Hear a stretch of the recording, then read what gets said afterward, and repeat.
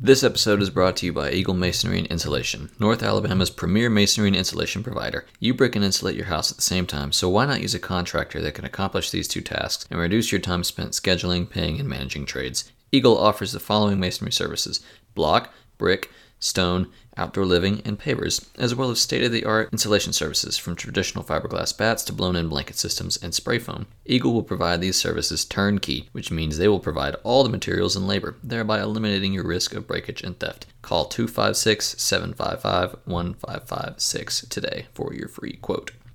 Do you want a lawn that is healthy, looks good, and is environmentally friendly? Then try EnviroGreen. EnviroGreen is a locally owned and operated landscaping service that seeks to provide all of these things with a professional touch. All of EnviroGreen's technicians are highly trained, and every client receives a unique program specially tailored to what they want out of their grass, trees, and shrubs. EnviroGreen's products are bio-based, environmentally conscious, and packed with nutrients that promote healthy growth and eradicate weeds. Call 319-7603 or visit EnviroGreen.com to learn more about EnviroGreen's programs and services. EnviroGreen, where the grass is always greener.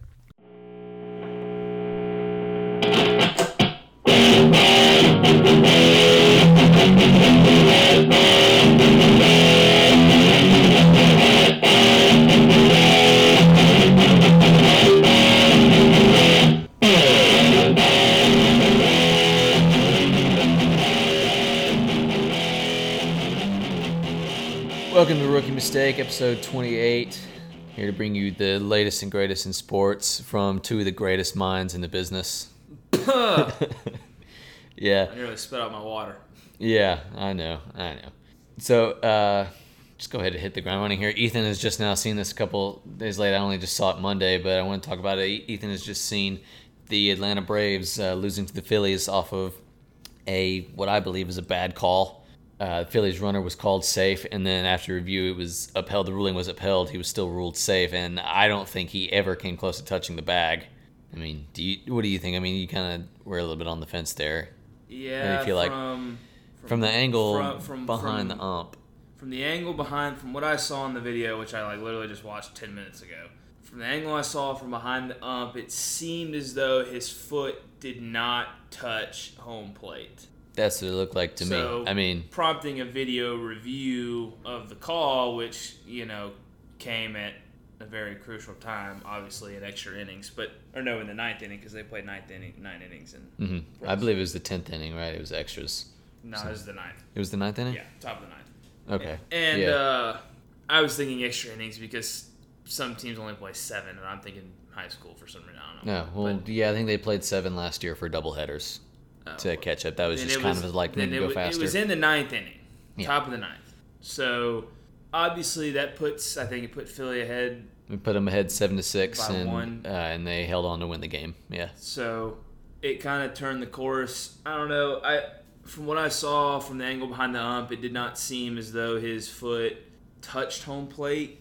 Which in the heat of the moment, if you're looking at, you're trying to have out of your peripheral, okay, when does the catcher tag the runner?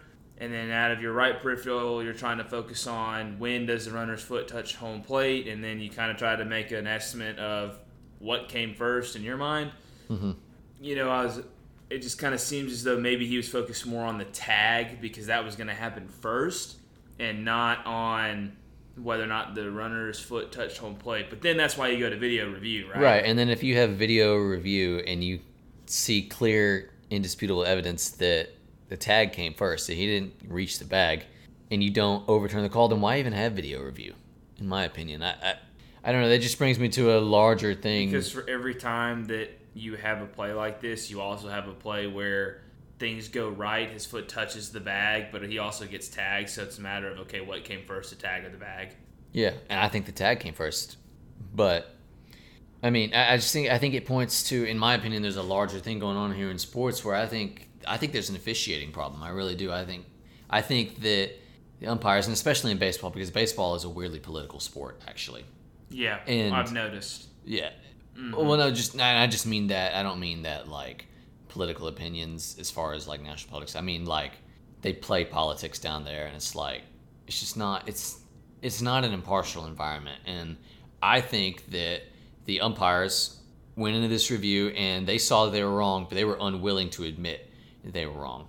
And I think this is a problem that isn't just limited to baseball. I think you also see it in the NFL. You had, I believe, 2 seasons ago now, where they instituted a rule that was like pass interferences can be challenged and reviewed. And you know how many times they went and reviewed something to see if it was pass interference and said that it wasn't, and it upheld the ruling, said no, there was no pass interference, even though there clearly was, 98% of the time. Why? When you can clearly see video evidence that that something is the case, or that the ruling that you made on the field is incorrect, and then you don't change it. And I think it's an ego thing. I think it's maybe there's I don't want to admit that I'm wrong. Maybe there's something we're missing, and there's a rule, and based on what they're seeing in slow motion or on a replay, they're like, I don't know. I mean, when you see that everybody who's watching the game on TV can see that the ruling is wrong and should be overturned. Everybody watching the TV and the game is usually biased towards one team or the other. Even neutral fans. I'm not a Braves fan by any measure, and I think that call should have been overturned. I think that the tag came first. And do we know? I mean, I wasn't watching the game, so I don't know what angle they were looking at. But the angle they were looking above, at all of them, man. The angle above the initial slide is you're looking at him from the left side, so you see his left foot slide. And if you look at that angle, even the announcers on that angle were saying, yeah, I think his foot touches. Now, then, whether or not he's safe from there, because what comes first, touch of the bag or touch of the ball? Well, touching the bag can't come first because he never did touch the bag. Well, but I'm saying, but if you're thinking that he's safe, then you have to look at, does he get tagged before he touches the bag? And he does. Okay. I don't know. I thought it was pretty... Does the catcher have possession of the baseball to tag him before he touches the bag? And maybe that's what they were looking at, and they weren't concerned about. I don't know. I think it was pretty clear that he had the ball because, I mean, it was a really good throw from left field. He kind of bobbled it. Yeah, I thought he had it, and I don't know. I think that there's a larger issue, and I think that... So you think it's an ego thing? You think refs are just out there to get paid and say that this is well, my I think call. that there's no body that holds them accountable or anything like that. So they just do whatever they want. Because I think most of them know that they can make whatever call they so desire, and nothing is going to happen to them for the most part. Maybe. I mean, if you think about it. Maybe also those refs don't get invited to big games. Maybe they just start calling the little games. Maybe, but I mean, where are they in the MLB season? Does this game really decide anything? It actually really can, because the Phillies and Braves are divisional opponents, and when it comes, I mean, there's obviously a lot of games, and I heard an interesting point about this. It's like, well, I don't really like the whole, well, there's 162 games argument, because those games against your divisional opponents matter, and you only have so many games against those guys. So what if it comes down to, after 162 games, the Phillies win by 1 game, and it's because of that. And that outcome, that call swung the outcome of that game, and they ended up winning, and they ended up winning the division by 1 game, which of course is not very likely, but I'd still agree with the principle there that it's important. And of course, maybe... Where were they playing? They were playing in Atlanta. Oh. Yeah. So if you want to argue political and undermining bias. No, I don't. Could you say that because of what's going on in Georgia right now, that they felt like they needed to slight Georgia because? No, I think that's a little bit too far-fetched, in my opinion. I think it's just, oh well, I'm a baseball umpire in the major leagues, and I don't want to admit that I'm wrong. I think there are people like that. I see it as it is a tough call to make, and sometimes they don't always get it right. Now, I will say... But so then why have video review? Because I thought video review was so that you could get it right. If you get it wrong on the field. I don't know what angle they're looking at. They're looking at all of them. They're looking at every angle that every camera in the building can get them. So then why would they call it safe? I don't know. I think because they don't want to admit that they're wrong and overturn a call that they made on the field. And I think it's the same way, and that's why I think it's something that is across sports, because I think NFL refs are the same way. Has this happened in other places? I don't know recently, but yeah, all the time. Where it's been happening for years in every sport, where you go into video review, and even though you can see what seems to be indisputable evidence for something, that no change is made. So it's, what is the point of having video review if you're not going to make a change when you see that you're wrong? Because I thought that was the point of it. Well, then maybe the MLB front office or the Refs Association or whatever it is, I don't know what now structure talking to those 3 or 4 guys and saying, "Look, dude, maybe they are, but I mean, maybe they're not. I don't know. Those guys You are don't probably know. still going to be officiating. And then you look in the NFL where they had the pass interference rule in all but I think 2 times in the entire season. When they were reviewing pass interference, they would go ahead and say, okay, yeah, that was pass interference. They would just say no, even when it was obvious that the receiver was just getting tackled. Do you have an example of that? There's a biased example here, but the Houston Texans, DeAndre Hopkins was they were playing the Baltimore Ravens, and it would have been a touchdown had he been able to catch the ball had he not been interfered with. And it was very obvious. His Ravens safety's hands were all over him. He was dragging him down before the ball even got there. And they went into review and showed that he was being dragged down, and the refs came out and said no. Is there a rule in the NFL that the offhand that is not trying to deflect the ball can be wrapped around the player? You can't interfere with them at all, usually. Was DeAndre Hopkins' momentum already heading downwards, or was he running out of control? I don't know. I'll have to go find a video right here now. I mean, because it seems to me, at least in the football case, that calls are made in a few different fashions, and as we watch this video, I will decide whether or not this is pass interference. So we're watching the video here of DeAndre Hopkins. So let's see. He's holding him back. Nah, he's just got a little tab on him. That's not bad. Comes up underneath. Can't do that. You can't do that. See, I just think that that's a good play made on the ball myself. I don't think it is. And it He's also dragging depends, him down. And going back to my original point, it also depends on how other calls are being made in the game. Have they been chippy the whole game? Have they been calling it pretty tight the whole game? Because I will say, depending on who's reffing the game, you're either going to get every call, or you're going to see like it takes murder for them to blow their whistle. So then they consistently, even when presented with contrary evidence, decide to uphold their incorrect call almost universally? I mean, if that's the way the game has been going, they're just letting them play it, and they're just going to let them play. Why make that call after a video challenge review when you have missed several others? Because it's the correct call. Maybe they don't see it like that. Maybe they see it. Yeah, they don't, because they don't want to admit that they were wrong, and they didn't. And the refs didn't like having that rule forced on them, because before that they didn't have to do that, and then they completely blew probably the most obvious pass interference call of all time. Well, that one was pretty bad, but maybe it's not a matter of admitting they're wrong. Maybe it's a matter of spiting the rule and not wanting to comply with it, so we're just not going to call it. Right, that's the same. I think that's the same thing that I'm saying. It's that they don't like the rule, so they're not going to admit that they were wrong, because there is no way to hold them accountable. They can literally do whatever they like. People, it's a job. They don't do that though. Guys still come back, and you know what? Maybe they're willing to get fired for it just because I don't know. I think they're egomaniacs, but whatever. Well, what I don't like is I don't like the. I do like it, but I don't like it. I do like the Gene Stitcher or whatever his name is guy on CBS when they ask him, "Hey, is this a good call or what do you see?" And he's the guy up in the video board looking at it. And I do think, and he seems to give a pretty honest and unbiased opinion of what's going on. And I think that brings up something that, interestingly enough, I feel like college officials are better than professional officials. I feel like they go into and they use video review for the vast majority of the time correctly and overturn calls that are so would you say that NFL officials are told to maybe not call that because maybe it presents a better narrative or more drama? Maybe they get a call from because you have to remember offensive pass or defensive pass interference in offense just results in a free first down. In the NFL, it's at the spot of the foul. Right, it's a spot foul. Right. So maybe they don't call it because you're just giving. I mean, that rule itself is not. Maybe so, but that you're asking me to call a call where players have been chippy and talking smack all game, just so that way another team can get 15 yards because this dude touched him with his hand. I mean, if they wrap their hands around them and are dragging them down and impeding their ability to even reach for the ball. From what I saw in the DeAndre Hopkins video, it looked as though DeAndre Hopkins slowed down to catch the ball, and the defender was using his momentum to run into him. But he was wrapping his arms around him. But he was going up to deflect the ball. He was not going up in any way. He was not going up. That's wrong. I'm sorry. I can see why you feel that way about the other things you said, but he was not going up in any way. If you catch the ball in the cradle, how is it illegal for the defender to come around? Because he's there before the ball is and keeping you from being able to make a play on the ball. Andrew Hopkins still had his hands in the air. He wasn't able to reach for the ball. How? Because I just showed you. I showed you the video. He wasn't. He was being dragged down. Slow down. The Ravens cornerback and turn to catch the ball, and the ball was overthrown. The Ravens defensive back had his arms wrapped around DeAndre Hopkins' waist. Once DeAndre Hopkins slowed down.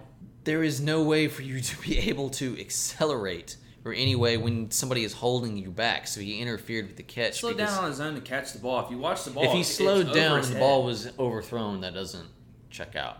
Why would you slow down and then the ball's overthrown? I mean, I guess you could say he misjudged it.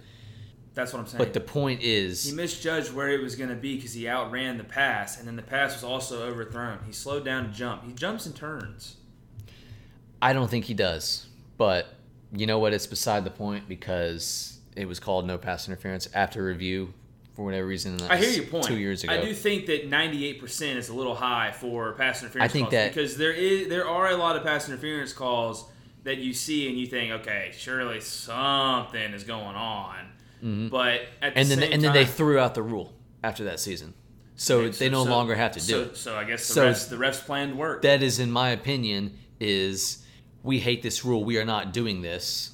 And the NFL said, okay, well, there was no point to have this rule anyway because we couldn't get hardly ever an overturn on calls that were challenged for pass interference, so we're just not going to do it anymore. And they got what they wanted, so now they don't have to do it anymore. So it sounds like you think now it's more of a we don't want to call it because we don't like the rule versus we just don't want to admit we're wrong. I think it's both. Okay. I think it's no. My call on the field was right because I'm right, and I don't want to admit that I'm wrong or I don't like the rule that I have to review this. So I'm just going to go ahead and say a lot of stuff. The call is upheld because that just circles back to, for me, just circles back again. What is the point of having video review if when you use that video review and see clear evidence that proves your call on the field was incorrect, why would you not then change the call? Because that's what we're trying to do. So you could say the same thing about the Auburn-Mississippi State game in 2018. Yeah, I could. And that is an example there's of a clear picture of the quarterback with the ball. His whole back and shoulder are to the goal, and the ball's on the other side, and he is down at the half-yard line, and they still ruled it a touchdown.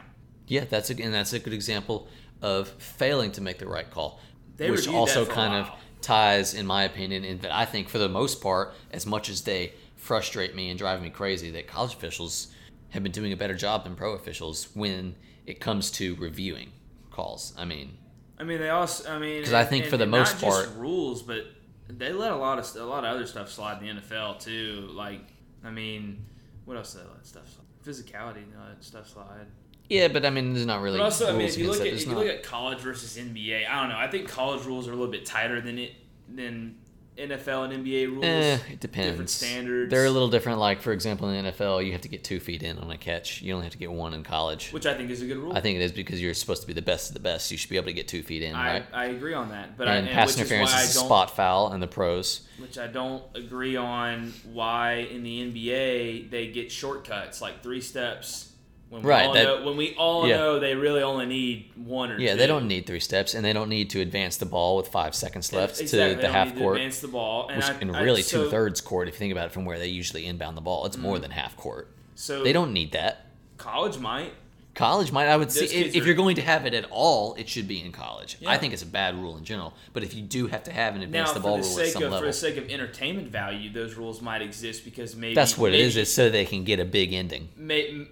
That, or if you have the 3-step rule, because some dunks you have to be able to pick up your dribble earlier and be able to throw it down harder. I don't know what the correlation is, but I do find if that's the case, I would say you're a pro. Knew were dunking only because they could run and jump without dribbling from the 3-point line versus dribbling 2 dribbles and then going up off 2 feet. Then you're not the best of the best.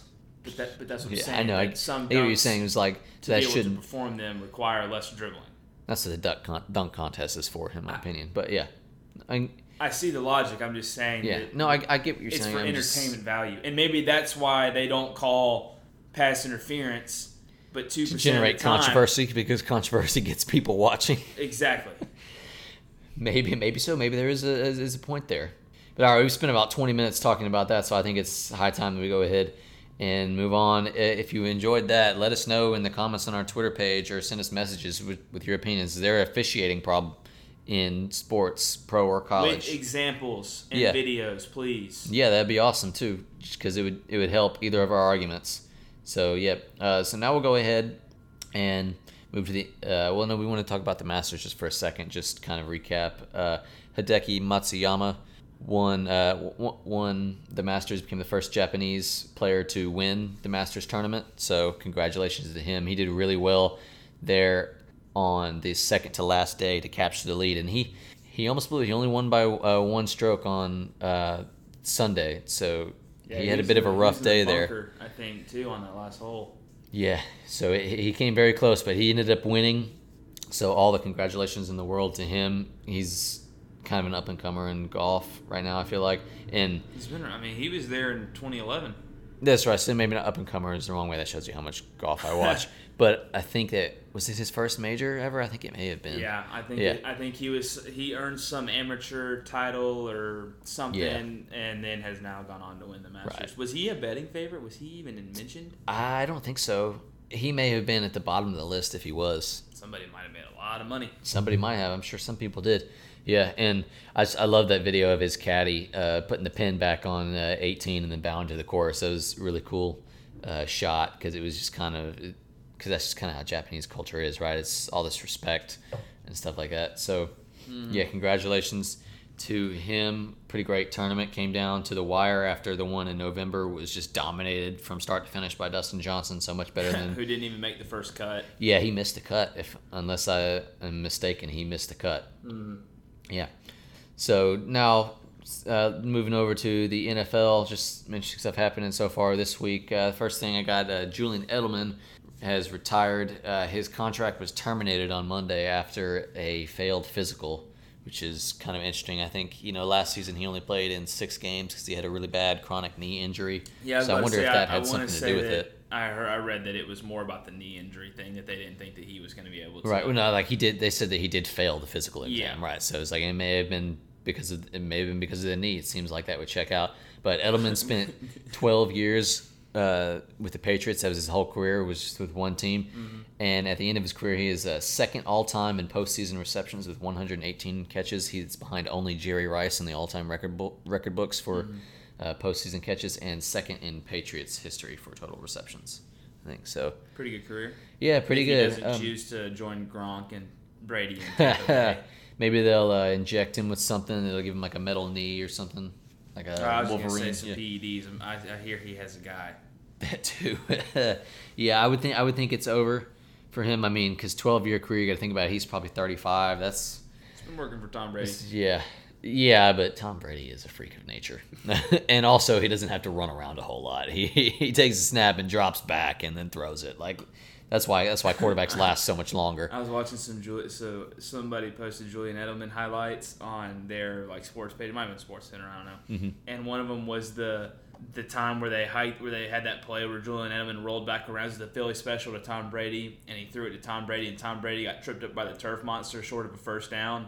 Mm-hmm. And for a reception, I was just laughing. I thought I'd poke a little fun there, but because Julian Edelman was a quarterback at Kent State, until the Patriots. They drafted him in the 7th round and converted him to a receiver. Mm-hmm. Yeah, another great pick by Bill Belichick, the Patriot way.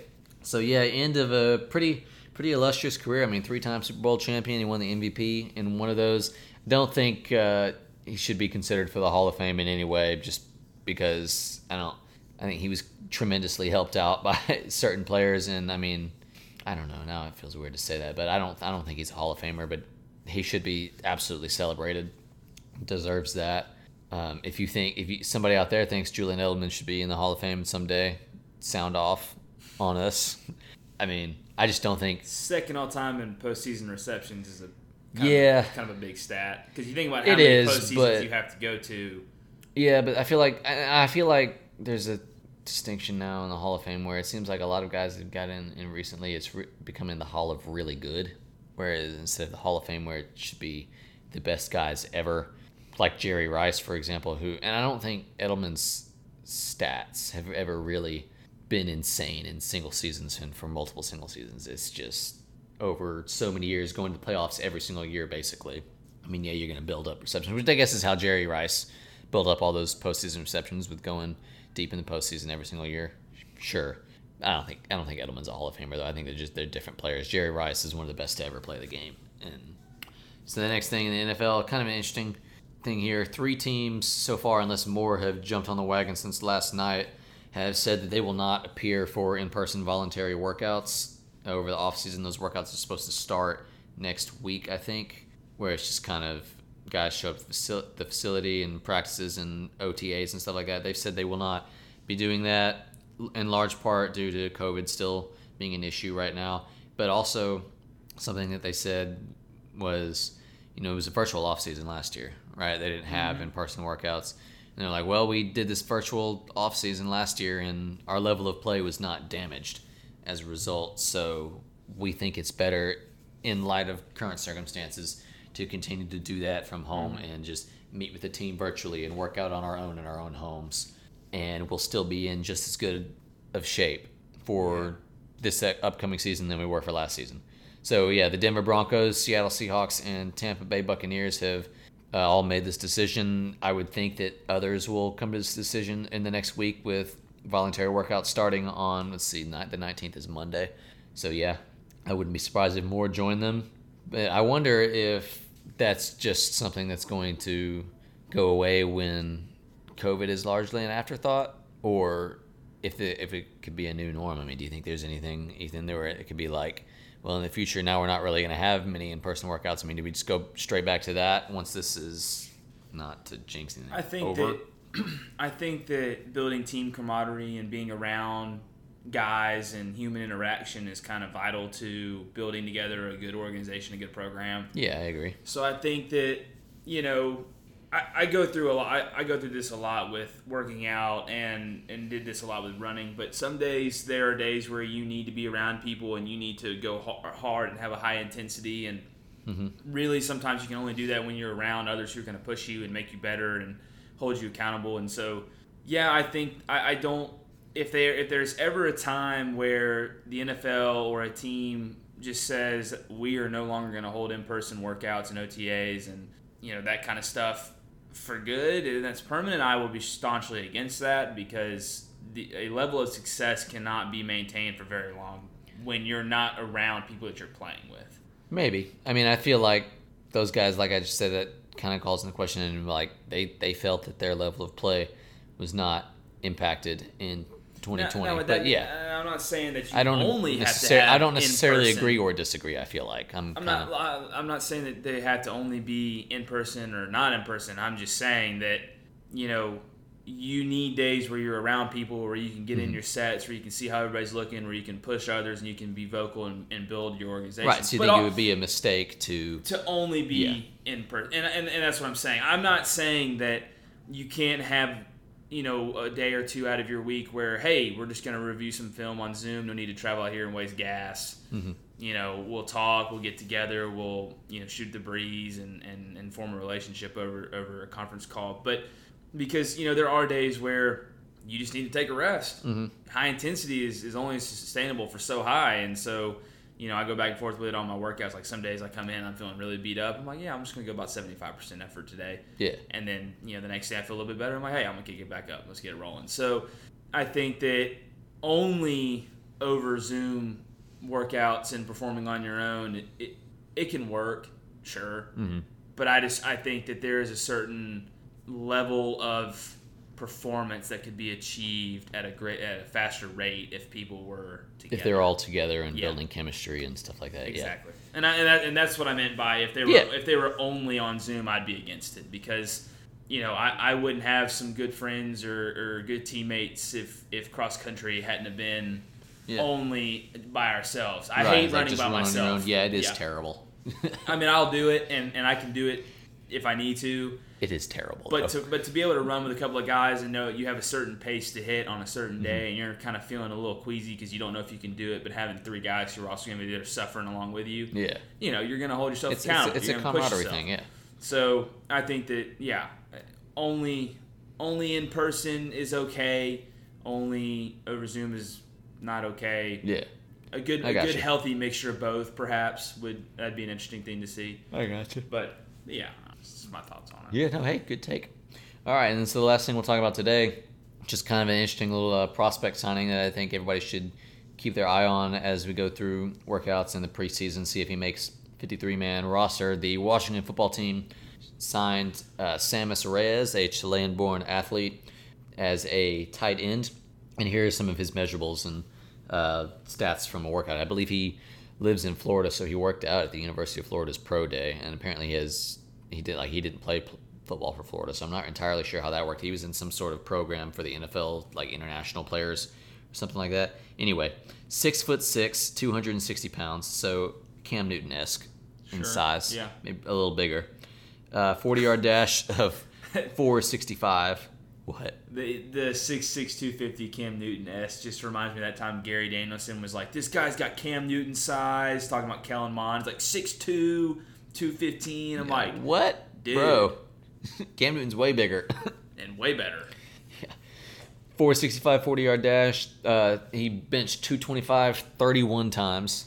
40-inch vertical jump and 10'5" broad jump. See, you know what I think? Going to the 31 at 225 is impressive. I really wish that the actual stat was benching your body weight. Yeah. If they're gonna bench press, because like you have linemen who right here at 315, like 225 is a warm up weight. Right. And so likely so. I mean, you should be hitting 30, 40 reps, but how many reps can you do at 315? That would be something to see. Right. Or you have a skinny quarterback like James Blackman coming in there who's 6'5", 180, and you're like, yo, bro, can you bench press 180? Let's see that. Yeah. Instead of 225. Because, like, I'm walking in, I'm not the strongest guy, I'm not the weakest guy, and I can only hit 5 reps at 225. I feel like if you're less than 225, you should have to do 225, but if you're more than that, it should be body weight. But another reason why it would be 225 is because they can get through it fast. They don't have to add and take weight off. So that's why, so they can be done really quickly. Everybody just lines up. But I think that would be interesting to see somebody bench their body weight. And then I would think just because 180 is probably not, if you're a professional football player, is not a lot. I would think you would want to see them do at least 225 if they weigh less than that. Yeah. But then if you're over that.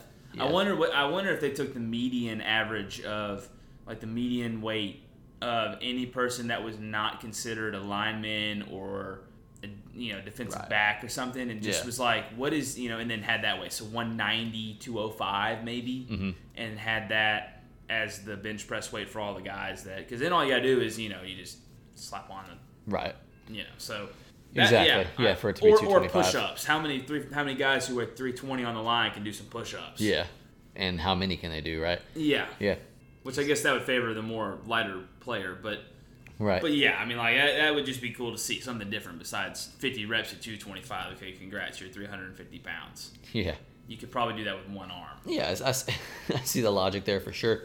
Yeah, so Reyes is going to, I think it's a really good signing in the sense that he's going to a coach who has developed great tight ends before. I mean, Ron Rivera, remember, he had Greg Olson at Carolina for a long time, and he was one of the best tight ends in the game. Ron Rivera is a decent coach. He is a decent coach, and I think another guy at Washington who had a breakout year last year was Logan Thomas. He had a pretty good season overall. So it seems like it would be a good situation for this Reyes guy if he's trying to break into the NFL. I mean, we'll see if he's able to make the 53-man roster. If he does, he would be the first Chilean-born player to make an NFL roster. Yeah, all in all, I think it's a pretty good pickup for the football team. That's probably all I'm going to say about that. And that wraps up this week of Rookie Mistake. We are out of awesome topics to talk about. So if you enjoyed this episode, guys, go follow us on Twitter at Rookie Mistake PC, or follow the podcast on Apple, Spotify, Google Podcasts, wherever you're listening to us now. Anchor is another one. That's the one that hosts our service and distributes it. So any of that means a lot to us, and you can comment on our pages. I think I'll post a Twitter question here is like, do you think there's an officiating problem in sports? And hopefully a bunch of you guys will go check that out and respond to it. But other than that, we'll go ahead and see you guys next week. This has been Rookie Mistake. Thanks for listening.